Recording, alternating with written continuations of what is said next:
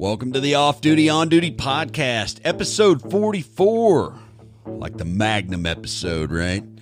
I'm your host, Brian Eastridge. Welcome to the podcast, part of the ConcealedCarry.com podcast network.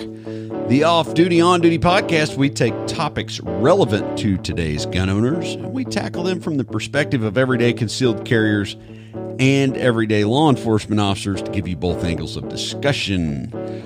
Today, I'm going to be joined by Jacob Paulson from ConcealedCarry.com, Concealed Carry Inc., carriers of this podcast, and kind of the operation behind the Guardian Conference. More to follow. Today, we are going to discuss don't get shot by a cop. You know, we're going to revisit that. We did that before with like Hanny back in like episode, 3 or 4. So we're going to revisit that again and kind of talk some, little bit, point, counterpoint kind of stuff. But first, a word from today's sponsors. Of course, Excess Sights, title sponsor of the podcast. EDC Belt Company at edcbeltco.com, makers of the Foundation Belt. The Guardian Conference, which is right around the corner. It is almost July, folks. This episode will drop first week of July. And September 17th, 18th, 19th at the Oklahoma City Gun Club. Check out the link in the show notes for the Guardian Conference. There's still just a very few seats left. And they, as of like last night, they still had early bird pricing. So get in while the getting's good. I'll be there teaching. Me, Hanny. I think Larry Vickers is, who else? Chuck Haggard. A bunch of us are going to teach up there. So I'll be putting on Skill Builder 0.5, debunking the fundamentals, right? Or the fundamentals revisited. Reminder, sign up for the Concealed Carry podcast giveaway.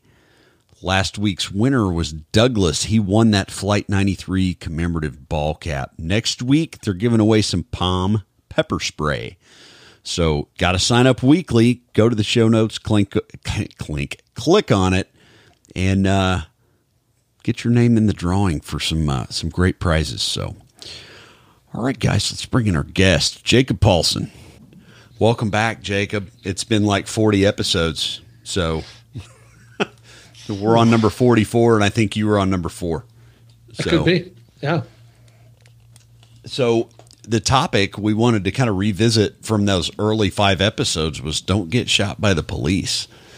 And right around the corner from your neck of the woods there, they had an incident within the last, week and a half? It was last week. Last week? Yeah, I think it was. I think it was 8 days ago. So effectively, I was out of town, but I mean, this is the city I live in. My personal Denver suburb. Okay, yeah, and the long and short of it is, bad guy shoots a cop, kills the cop, and then an armed Samaritan shoots the bad guy, kills the bad guy, and then responding officers shoot the good Samaritan. Correct. That's kind of the gist of it. And yep. You gave me a couple of details earlier on in the pre-show there on some stuff that I hadn't heard that hadn't trickled out to us yet, but about the actions of the armed citizen on the scene. You want to elaborate on that a little bit?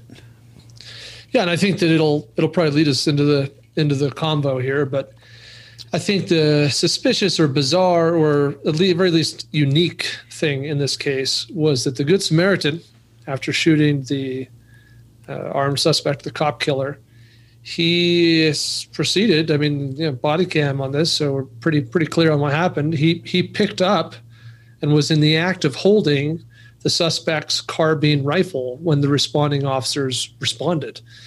So they responded, and what they saw was a plainclothes civilian holding a carbine. Yeah. That's, that begs so many more questions. I'm hoping that at some point I get a little more detailed debriefing on that. Probably after the investigation's I'm sure Police One or somebody will put out a little more in-depth debrief, because I would kind of be curious as to what his rationale for, closing the distance with an armed suspect with a carbine and then obtaining it, trying to take it away. Was the person still capable of fighting with it? Was it, it begs a lot more questions. And the first thing I think of is maybe somebody prior military, because that was a very common taught thing in that era was, you could potentially render somebody temporarily unconscious, and if they have a weapon in reach, their final act of defiance could be to put it up, to shoulder it and empty a magazine into a room. I mean, that was one of our protocols, was to, if you engage someone, was to immediately close with them and disarm them. So that's kind of where my mind went. And that's kind of something that, as a law enforcement officer, if I'm uniformed, yeah, that's probably going to be one of the first things I do is approach and maybe disarm that person, unless they are clearly incapacitated. And by that, I mean not amongst the living anymore, with obvious signs of it. So, Well, I think that's probably the first kind of relevant point here, is that this topic applies both to my world and to your world, right? My world entirely, all the time, right? I'm always playing clothes. I'm always off duty because I have no badge. Right. So my students, my consumers, my customers, and me, we live in a world where this is a serious concern. What if the cops show up though and they shoot me? I mean, I hear that all the time. And that said, you flip that around, and in your world, it's an absolute issue. Before we started recording, you mentioned you could think of several incidents where off-duty cops had been shot by their fellow officers. Yeah. And I don't know if you remember, I think it was Portland. It's like Pacific Northwest, probably 10 years ago. You had an active killer in a mall and an off-duty officer with a Glock 26 who shut the shooting down on his 10th round. And which, as we know, that's about a 10 to 11 round capacity pistol, right? Shoots the bad guy, ends the situation, and then immediately starts thinking, my buddies are coming, and I'm not dressed like them today. And he said his fear and anxiety shifted from, I'm going to get killed by the bad guy, to somebody that I know that doesn't recognize me could potentially shoot me. Sure. So, I might be thinking of a different incident than you, but I'm thinking of the Trolley Square shooting. That's the April one. 2007. Yes. Yeah, and I lived in Utah at that time. In fact, it was my first year as a firearm instructor. I got certified to teach in January 2007. So I'd been, in this industry for about 3 months when that shooting happened, about 40 minutes from my house. And it turned out okay, in case anybody was wondering on the conclusion of that one. Officers were able to identify him. In fact, dispatch had communicated to the responding officers, that there was someone on scene engaging the shooter. And so they came into the situation looking for and aware of that. And it's one of those interesting things, because it wouldn't take much of a search on YouTube to find videos. I can think of 3 off the top of my head, where officers respond to a situation where the armed citizen is gun out on a suspect, basically holding them, submitting them to custody, or preventing their escape, whatever you want to think of it. And the officers show up, and it completely ignore the armed citizen with a gun out and just go right to the perp and lock him down, and like without any thought for the fact that, there's some random other dude here pointing a gun at me. I can think of one in Florida that's really good documented. This guy is just pointing a gun at the guy trying to break into a church, as it were. The cops show up, go right past the Good Samaritan in front of his gun, and arrest the perp. And I can think of another one in Georgia. It's kind of it's a motor vehicle theft situation, same kind of thing. The cops just don't even care. But we also know the opposite has happened, right? And so I don't think you can predictably say this is how the cops are going to act, because we've seen it happen both ways. But maybe, Brian, something that might be helpful for me would be to hear a little bit. And I know this is going to vary by department as well, but what's the training for this? Like what are, as the officer, as the responding officer, what are you thinking, or what are you looking for, or what training, if any, is top of mind there? Well, I have actually, and I think I discussed it in an early episode, probably 16 years ago. I'm a very new cop, and carjacking occurs, and someone's calling in, and I'm getting like second by second feed of information as I'm traveling to it. And it turns out this mentally deranged person carjacked a cab driver, and I have a description of the cab driver, and the first thing that occurs to me is whoever is on scene is giving a lot of detail. So that was like clue number one. They're giving out a ton of information, almost in the manner that if I was on a radio communicating to other policemen. So I thought, I wonder if there's a cop there. That was just immediately what struck me was the suspect is, such and such male, 5'10", wearing this, that, and the other.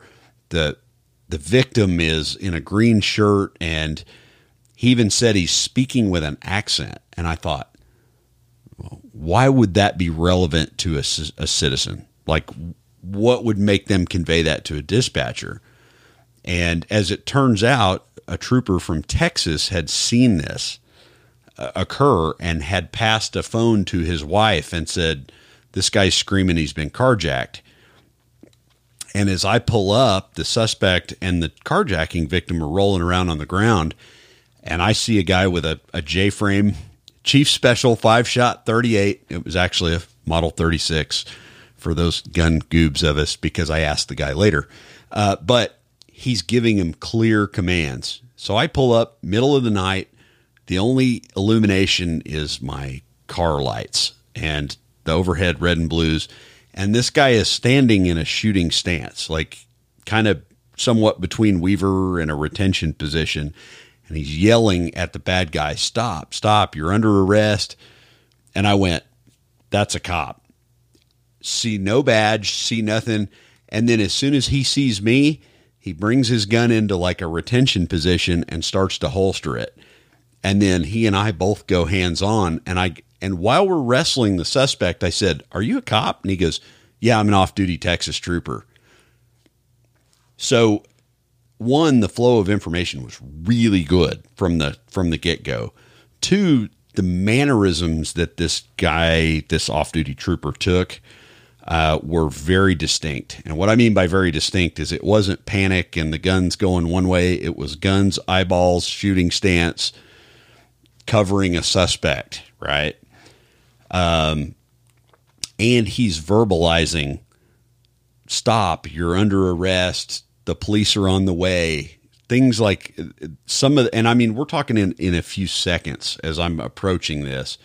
And I approach it from the back of the victim's vehicle. So if this guy with a 38 turns out not to be a good guy, I still had an advantageous position. And as soon as I start seeing that, it lowered my like hypervigilance to a degree that I went, okay, he's obviously not engaging me here. And as I walked up, I said something like, please holster, or something like that. And he immediately did.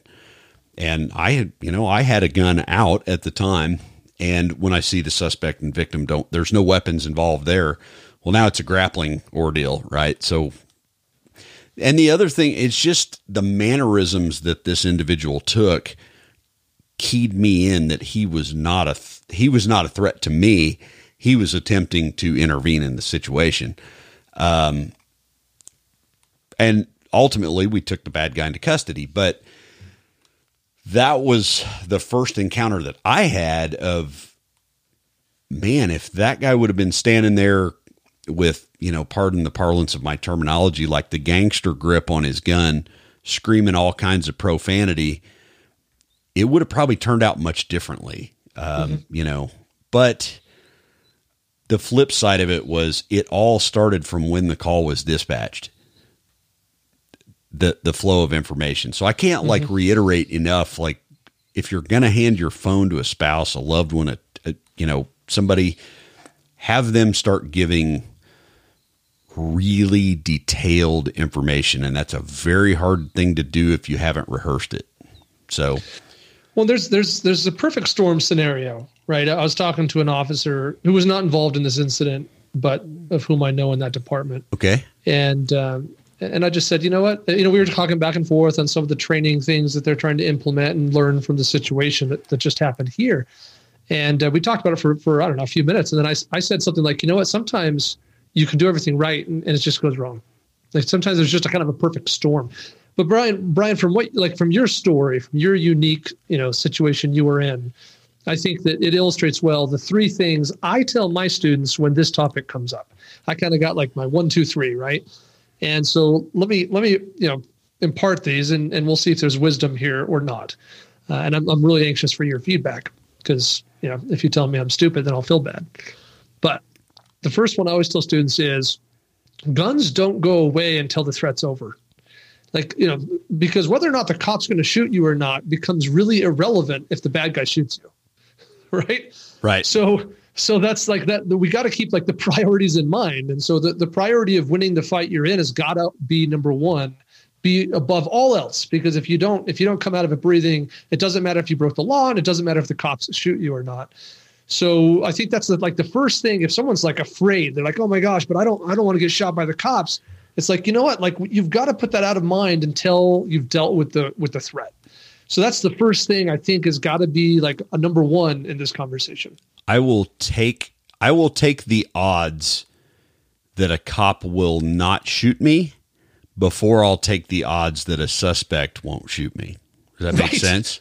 Right. Which one is your better probability? Yeah. Both of them are a risky endeavor. But sure. The one thing for sure is you have a much better chance that the police are not going to shoot you than you do a suspect in an armed engagement. It's just because there is no the repercussion for them is they're going to go to jail or they're going to die. Mm-hmm. The police, the repercussions are miles long and endless. So the chances of them exercising caution are way higher than a bad guy that's determined. So I'm with you 100% on that point. It's simple probability. It's simple like odds and stakes.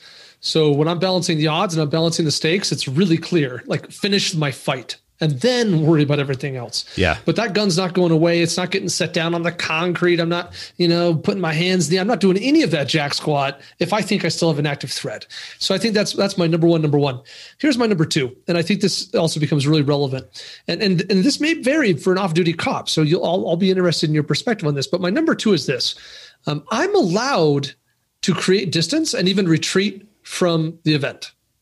Right? Like if I deal with the situation and I have solved my problem, right? I no longer have an armed threat. I'm allowed to put a couple cars between me and them, or I'm allowed to get in my car and drive off and then call 911 if I want. I'm allowed to do whatever I think is ideal for my security and safety.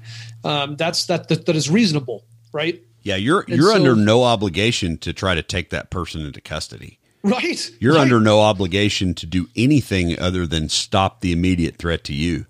And if that means run away from the scene as fast as you can, and then when you think you're far enough away, run 100 yards more and then call the police and say, right, just got in this engagement. Dude shot a cop. I shot him. I'm in the local beauty salon in the bathroom or whatever. Right. So I think that's critical because, and maybe that's problematic. And I'll talk about maybe some of the problematic things. Certainly, that's presuming a certain amount of time, allowing me to do that to end my problem and then to retreat or to escape. Whereas maybe if officers are responding right as I'm solving my problem, maybe that's not something that's available to me. But I think that's an important kind of part of the mindset. This idea that if you're worried that a responding officer is going to put holes in you, then you need to remember you don't have to hang out. And at very least, you can think about, okay, well, I'm in this parking lot. And there's this building right here. And here's my encounter I've been in. And responding officers are coming from the street over here. So if I do nothing more than just move over here and put this car between me and the cops, that's better for me, right? Like I'm allowed to maximize my ability to survive. Yeah. And one of the other things that I'm interested to see from this Arvada, if there is a debriefing on this incident, is how close was the suspect and the cop? Because if I'm in that situation as an off-duty cop, I am going to put myself in between the cop and the bad guy that just shot him. And even if I'm giving commands to a dead body that I believe is dead, and as soon as the cops get in, I'm going to be going, he's hit. Somebody help him. Somebody help him. And then as soon as they say, drop your gun, you're going to hear my carry piece of the day hit the pavement. But something to indicate that, hey, I didn't hurt this guy here. I hurt that guy, or, I stopped that person. I'd kind of be interested to see if he was approaching the suspect, maybe placing himself between the suspect and the officer. Maybe the officer's laying on the ground over here and you're taking a knee by him, covering the suspect and yelling commands at a suspect. And something that I would like to convey, because we do have a pretty good listening audience now, so is you need to practice I hate to say a spiel, but like a defined set of commands. Stop. The police are on their way.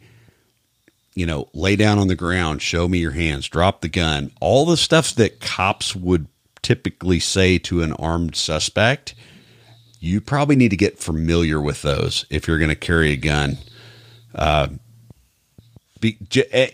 For nothing more than a responding officer is, we're taking in all kinds of information. We are processing information by the microsecond, and seeing that verbiage and perhaps a decent defensive shooting posture towards a bad guy is going to key us in on the way to the scene as we're closing distance with you, that, okay, that person is talking like a policeman or policewoman, right? Make sense? Yeah, well, yeah, and that's my number 3. And I think this one's probably the most critical. And that is this idea of just like your behavior is reflective of a defensive-minded person, not an attacker. Like, attackers don't take cover. Attackers do not ever use retention positions. And attackers are never mindful of their muzzle direction, right? Attackers just don't do those things. Like criminals, active shooters, bad guys, maybe I'm naive, Brian. You've seen a lot more body cam footage than I ever will. But my general sense is that if I'm using retention positions, if I'm taking a position of cover, if I'm mindful of my muzzle direction, and I'm doing any of those things, I got to stick out like a sore thumb in that environment. Like, it's got to be like a person that has any opportunity to observe as an officer is got to say, that doesn't look like my perp. Yeah, and if you hearken back to the gray man, it's a riot. The gray man concept, it's a riot. And Hanny and I talked about, blending in but not. And what I mean by that is having clothing, something that makes you look like the normal person's going to look at you and just see somebody that looks like they're in outdoor clothing, or they're a supporter of an organization with the flag on the shoulder or something like that. But when I'm carrying off duty, the average cop's going to see my T-shirt that says "You carry, we cover," like CCW Safe's logo, their slogan, or I'm going to be wearing a Guardian Nation shirt or something that to the untrained eye just looks like a T-shirt. And now that's a personal thing that I do. And part of that is spurred on by, I get a lot of free T-shirts in this game. So, and they all typically have logos for like very 2A supportive organizations. But I try to dress in a manner that an off-duty cop running up is going to go, is that guy a cop or military or something? Like, and one of the discussions I had at work today was, we were talking about there is a lot of new hires and people even working daytime hours where typically your veterans work. They're starting to permeate through. And unless I've had a direct contact with them in training, I don't know these people. And a lot of them work the area where I live. So I think about that like, man, I really have to be vigilant if I'm carrying off duty, because just because we're on the same team doesn't mean you're going to identify me when I'm off work. Right. So there's other considerations. Yeah. But I like what you said about mannerisms and about verbal commands. I have, Brian, and maybe this will be a subject for a future episode. I have this open draft document on my computer that maybe one day I'll finalize into an article, but it's called phrases that you need to memorize as a gun owner. Okay. And because I think that there's this, what we've observed from training and from video and from surveillance and all those things is that generally speaking, people are surprised at their inability to use verbal commands when they haven't trained them. We kind of associate this idea that, well, I got to practice running the gun or whatever tool because it's not inherently natural. And so I need to build those skills through repetition and practice. But I think that it's less intuitive to understand that using verbal commands, talking is equally something you have to practice and train. I think we learned this over and over again. I mean, I've run, I don't know how many force on force scenarios with students. And at the end of the debrief, I can pretty much count on my ability to say the following. Did you say anything? Why not? Right? Because no one ever says anything. The brain is moving so fast about what a crap should I do and should I use this gun and how should I use it and all those things that the brain does not think, well, maybe I should say something. And so I think it's really important, particularly for us civilians who are not cops, we're not in the business of giving verbal commands and telling people what to do in a forceful, strong manner.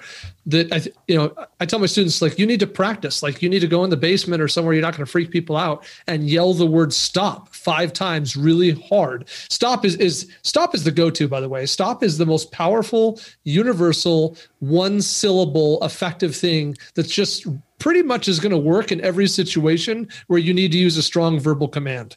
So I tell my students to practice vocalizing really strongly from the gut the word stop. And if I do that repeatedly, when the blue lights come, that's going to help me too, along with those other mannerisms, the thing I'm doing about using cover and retaining the gun and being careful about where it's pointed. If you're walking around just waving a gun around looking for a target, you look like an active shooter. But if you're taking a position of cover and keeping an eye on a threat that's on the ground bleeding out, and you pull that gun into retention system and you're shouting out some commands, you look very different. I'll give you one more for your for your spreadsheet or whatever you call it there, for your Word document. Show me your hands.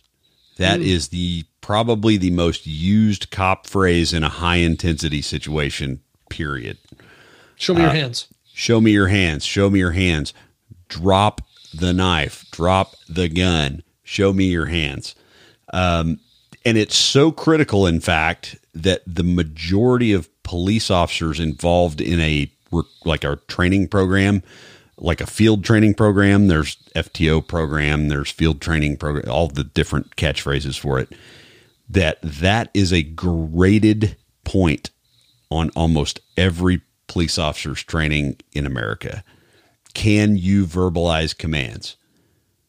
And it doesn't have to be anything elaborate, but it's important enough that we train police officers to do it as a go, no go. Yes, you can do this job, or no, you're not suited for it. And it's when the brown stuff hits the whirly thing in the ceiling, they're able to think through and give clear and defined commands. So I can't stress enough the importance of that. If you're an armed citizen, is if you're giving someone, you're verbalizing, stop, stop, stop, show me your hands, drop the club, knife, whatever. Chances of someone running to that scene, of hearing and seeing that on the way, your probability of surviving that encounter and not having a blue on blue type situation are going to increase exponentially. Even in the encounter I had, 16, 17 years ago. And I've seen, we've had a couple of other incidents that were very similar. We had an active shooter in 2018 that 2 armed citizens that didn't know each other, hadn't met, hadn't shook hands. You can look it up. You can look up Louis OKC shooting. 2 guys put down a bad guy, and both of them ended up in cuffs. Neither one of them ended up shot or indifferent, but those guys had the presence of mind to not shoot each other as they're shooting an active killer. So, and a lot of it boiled down to mannerisms, commands, verbiage, identifying that other person shooting at this bad is shooting at the bad person and not me. So, and it was total chaos, but there again, the good guys won. Everything came out okay. One had been a prior like reserve type deputy, and the other one was a prior military guy. So there was some degree of training there, and both of them were verbalizing the whole time, hey, he just shot that place up. Hey, he's an active shooter. He's this. And they're covering a bad guy from a position of cover and yelling commands at what amounted to be a dead body. But it certainly helped the response as the good team shows up. It certainly helped them to avoid injury. Now, granted, both of these people were in custody for several hours after the fact until all the investigation started to ensue. But I problem with cuffs. Yeah, no problem with it. I'd rather I'll take those any day over bullet holes. So, yep. Well, you got me thinking. I started out with my list of 3 things. I have a bonus idea here. I'm remembering an incident, Brian, where BG. Oh, for those listeners who don't know Jacob lingo, BG stands for bad guy or bad gal, not the band from the 50s and 60s, the Bee Gees. So a BG comes into a house, and a male occupant homeowner responds, shoots the BG. The rest of the occupants of the home kind of, run out. They're in the front yard. Officers respond. Officers go in hot. One of the other occupants of the home out on the front lawn said something like, he's in there, Right. And so they go in and they see the homeowner kind of pacing through the house, holding the gun in the hand, and they're given commands, put the gun down or whatever it is, whatever commands they were giving. I don't know. And the homeowner didn't comply. And they gave him, I think it was something like 45 seconds or 60 seconds of giving commands, but the guy just keeps walking around and the muzzle is just moving across and across the field where the officers were trying to enter the structure, the building, the house. And so at some point when the officers decides like, he's not compliant, he's pointing that gun at me 3 times, like whatever, right? Shots get fired and homeowner gets shot. I don't remember if he survived or not, but it turned out this guy was hard of hearing. But I think that another kind of key thing here is that we get in this kind of visual tunnel space where you're maybe it's plausible to me to believe that maybe I don't realize the cops are responding. Maybe I don't see the blue and the red lights. Like I'm so focused and tunnel vision on this attacker that I got my gun on. I'm worried that they're going to stand back up, sit back up, grab that gun again, stab me again. I'm so hyper focused on this one thing right in front of me that I don't even realize that the cops are yelling at me and telling me what to do. There's lights and all this stuff. Right. And that's definitely detrimental to me and to my situation. Right. Not being compliant is definitely moves you in the direction of getting shot by the cops, if that's our topic today. So another potential training tip here is we talk about this on the range, and I think we talked about this with our students, but this idea of trying to break the tunnel vision and be aware of your surroundings. Right. Trying to kind of wake up the brain to, are there other attackers? Is there anything else going on here? Is there someone I can grab and tell them to call 911? Just really trying to kind of break out of that hyper-focused tunnel vision moment and be more aware. Oh, geez, these cops are yelling at me. Maybe I should put this gun down.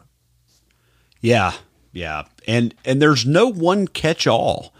One of the things that a lot of armed citizens discount. Now I know I've heard the rumblings of, well, the cops can't shoot and the typical, well, cops don't have training and things like this. But one thing that the brand newest cop has over the brand newest concealed carrier up to someone who's even experienced a lot of training is they've had to go into those situations and think through high stress situations on the fly.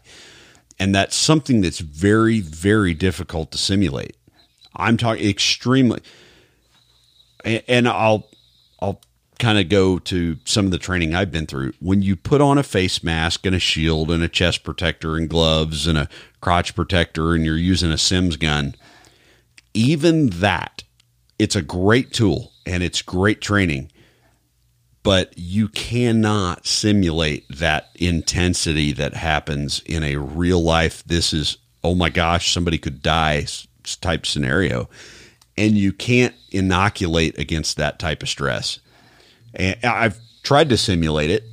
It's just extremely, like excruciatingly difficult to train in that environment effectively. So, you know, even a cop that maybe he's not the best shooter, he's not the best hand-to-hand guy, he's at least been inundated with these situations over and over and over again and normally has the ability to think through them. And which is consequently why we see cops that have mediocre training and mediocre skills that survive incidents like this very often, is just surely because they can think through them. So, yeah, it's a whole realm of the training industry that is very difficult to engage in. And something else, and I'm just going to throw this as a side point, something else that it kind of bothers me a little bit is when I see cops training cops on force and cops training armed citizens in force on force. And I'll hearken this back to my old buddy Dave Spalding. You know, interviewing suspects, they don't care about round accountability. They don't care about where their muzzle's going to cross. So when you're training force on force against cops, they're shooting like cops do. They're moving like cops do. They're implementing cover and things like this like cops do. So there again, it gets to be a very difficult realm to enter on the training side. So, but back to your point about thinking through these situations and verbalizing things. We've all seen the guy do the clear to the rear check when you're doing training. They shoot a course of fire and they look over their shoulder and they look over the other shoulder and then back again. If you ever want to entertain yourself, hold up a card with something written on it behind them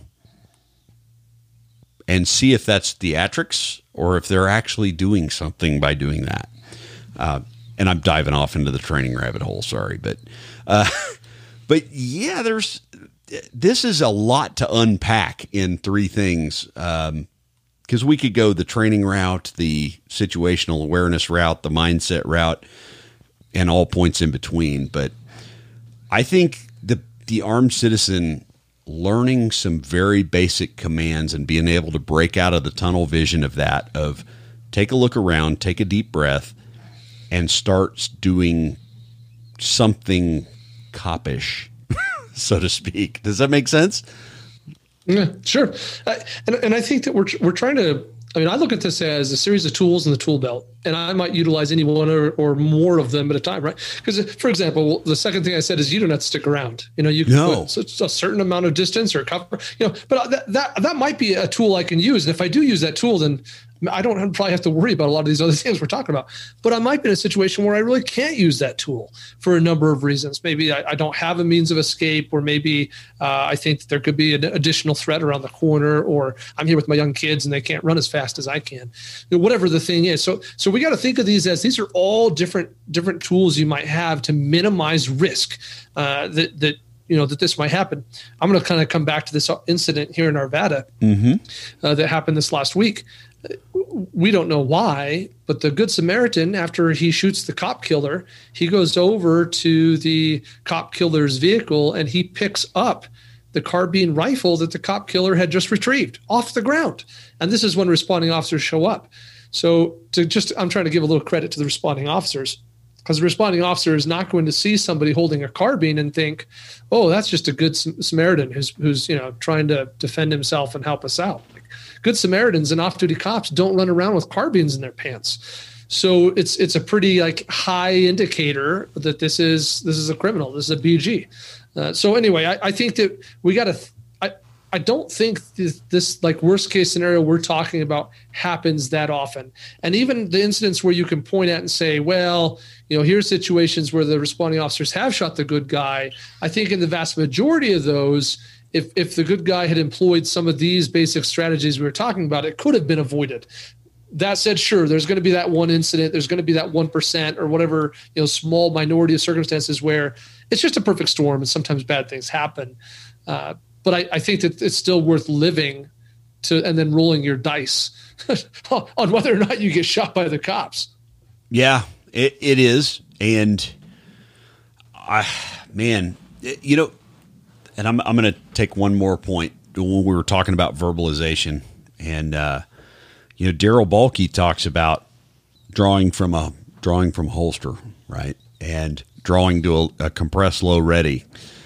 And how even criminals would look at that from the police officers, seeing that action from the police officers and go, uh-oh, that guy's means business. He's trained, as opposed to somebody that's pointing a gun at them and screaming at the top of their lungs, profanities and whatnot, and looking at them and going, well, I know that it's not legal to be shot by that person.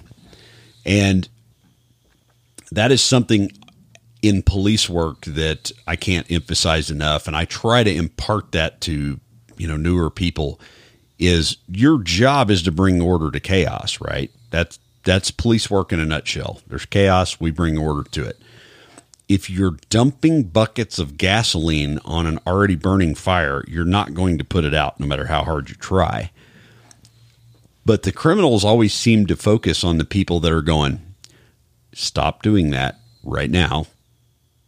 While I've got a gun in my hand, not pointing it at them, and being very calm and very deliberate. And they would recognize this person will shoot me. The person over here that's screaming at me over the barrel of their gun, they don't know what they're doing. The guy that's standing there going, say when. That's the person that they will key in on. And back to the Arvada thing, when I look at that, immediately I think, was this guy a military vet? To go up and try to obtain the guns and take them away from the suspect, instead of maybe place myself in between the officer and the suspect and start giving some type of verbal commands, or even take cover and conceal my gun again if the engagement's over and say, guys, he's over there. He just shot the cop. And then we'll talk about, I shot him later on. After sure. CCW Safe sends their team over. Yeah, I shot that guy because he shot this guy. The tragic thing of both of that is, I commend the Good Samaritan. It's unfortunate that an officer died. That's a tragedy. It's unfortunate that the Good Samaritan died. The guy I really have the sympathy for is the dude that shot the Good Samaritan that tried to save one of his coworkers, because that dude has to carry that, or several guys and gals are going to have to carry that with them the rest of their lives. That is, I can't express the weight that puts on a person. That may very well be the end of their career, mentally, physically, emotionally. And that shooting will likely be justified. Yeah. Yeah, absolutely. Yeah. I mean, if I was the investigator, I'd be like, you rolled up on a scene, dude's holding a carbine, all is shots fired, officer down. Yeah, like that. Yeah. I would probably call it justified based on what I know, right? So yeah, that doesn't make it easy to live with. To your point, that doesn't make the burden go away. Yeah. No, and I have a friend that shot an armed citizen. Luckily, the individual he survived the injury. It was actually, in the grand scheme of a really crappy scenario, it worked out, and they justified I mean, they deemed him completely justified and indemnified because the gentleman wasn't following commands. He was armed. He turned to face them. They're giving him commands, and the person they shot had just robbed this guy's store, and they end up shooting the victim of a robbery, which almost became the suspect of an ADW on the officer. So when all the smoke cleared, it was fine. But, here's my friend over here going, man, I really wish that guy had listened or had some type of training to go, when I said, hey, put the gun down, he would have done it. Because now I have to live with, I almost killed a good, a citizen. And it would have been completely explainable and understandable, et cetera. Luckily, that one didn't end up in a fatality. But there again, it's easy for me on the outside to go, man, well, it's a good thing the good guy didn't die, but the stress and the emotional wounds and the mental wounds that you have inflicted on yourself because of a good Samaritan's actions, they just don't go away. So I really, my heart goes out to that officer or officers that ended up shooting the good Samaritan, because that's just something I don't think anybody could really encapsulate what that would be like. So. Yeah, these are hard things, and when it hits hard, close to home, it's hard to deal with. The officer who died was the resource officer at my children's school.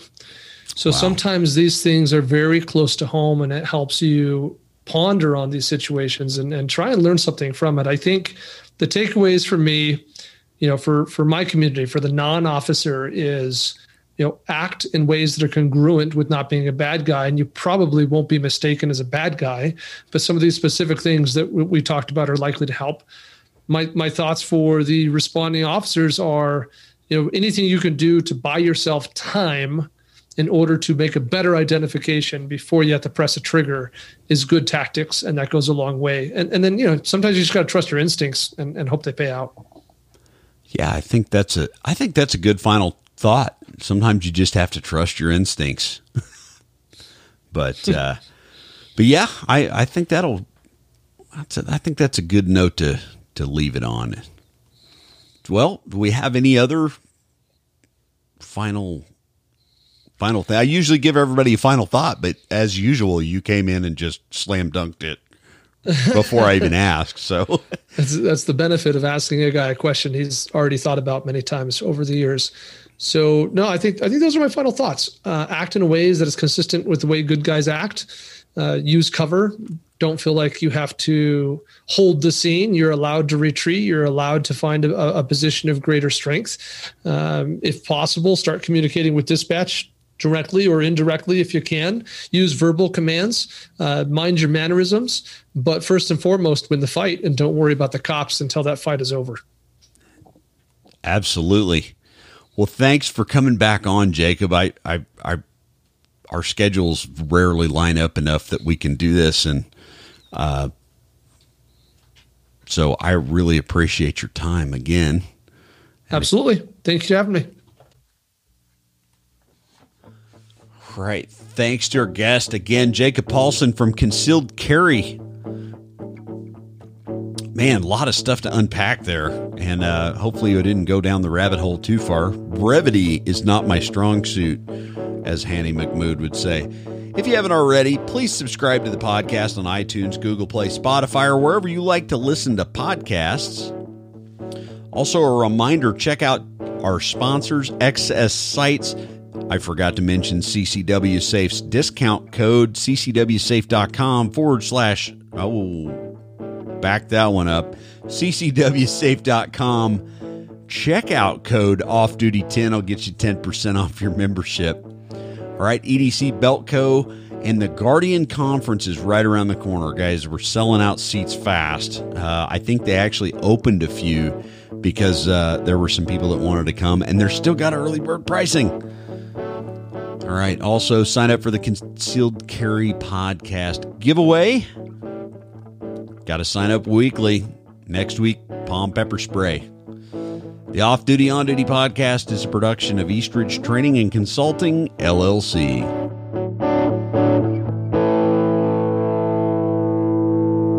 Eastridge Training and Consulting, LLC presents the following content for educational purposes only. Always take proper precautions, follow all firearms safety rules, consult with a competent firearms instructor, and have trained medical staff on hand when operating live firearms. Legal content, commentary, or explanations do not constitute legal advice. We are not attorneys and recommend always consulting with competent legal counsel when researching or seeking to understand laws and legal application. Eastridge Training and Consulting, LLC, its participants, partners, and affiliates are not liable for any action taken based on the content of this shared podcast.